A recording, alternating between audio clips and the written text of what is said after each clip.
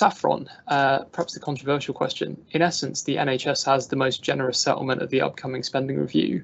How should it be sharing that money, and kind of where should it be directing it to get the most out of it and to level up? So, wow, that is a challenging question. I think that I think that what we've got in train at the moment is a process of moving towards system working. So integrated care systems is the jargon, but it's essentially a set of local organisations, including health, including local government, including the voluntary sector, coming together to identify need and to deliver services on the basis of that need. So I think we are moving in that direction, and I think that's the right direction of travel. I think that in that sense, we are already seeing, actually, in the best of the ICSs which are already up and running, we see a kind of distribution of that investment across different places and different needs. So if you go to Yorkshire, where they've got some of the best ICSs working, you will see that voluntary sector and local government services are very extensively supported to deliver for the whole health and well-being of the community, because they are closest to the people and they understand those needs, and they work with health services more in the background to give them the infrastructure support. So we are seeing places where some of this is happening.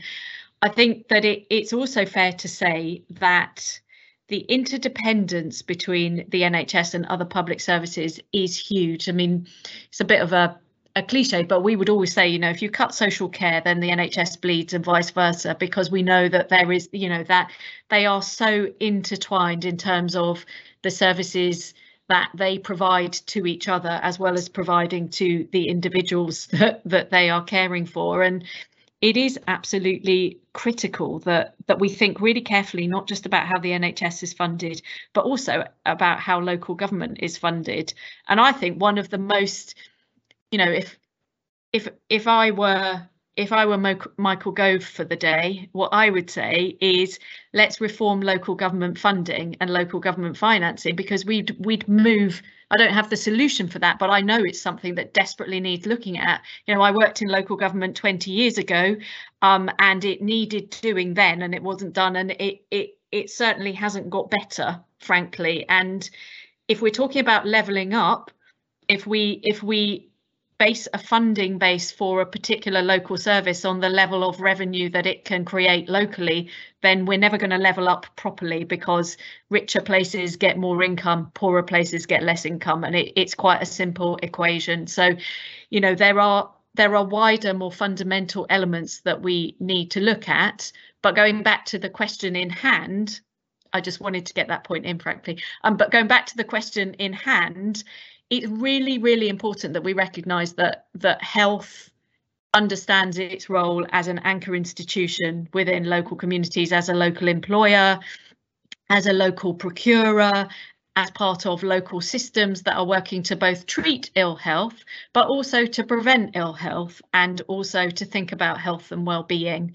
I think one of the most shocking statistics that comes up now is that essentially, there is the disparity in terms of life expectancy that we see within different regions, and we see within different groups of people. So we know, in the north, in parts of the northwest, life expectancy is much shorter, as was previously alluded to.